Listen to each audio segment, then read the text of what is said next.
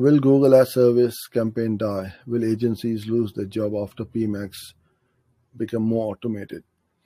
So this is the debate which is going on. All the freelancers, marketeers, professionals, agencies are sweating out there. Oh my God, we won't have any work. In fact, it is the complete opposite. They can automate, they can AI as much as they want. If you don't have the right creatives to test, the algorithm cannot do anything.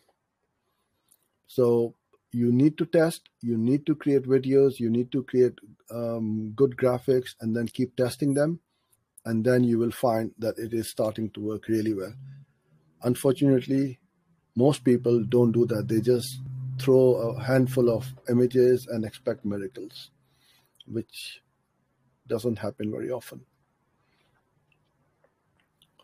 So PMAX is a very interesting campaign. I mean, it's made it very easy, but then we have the flexibility to test a lot of things.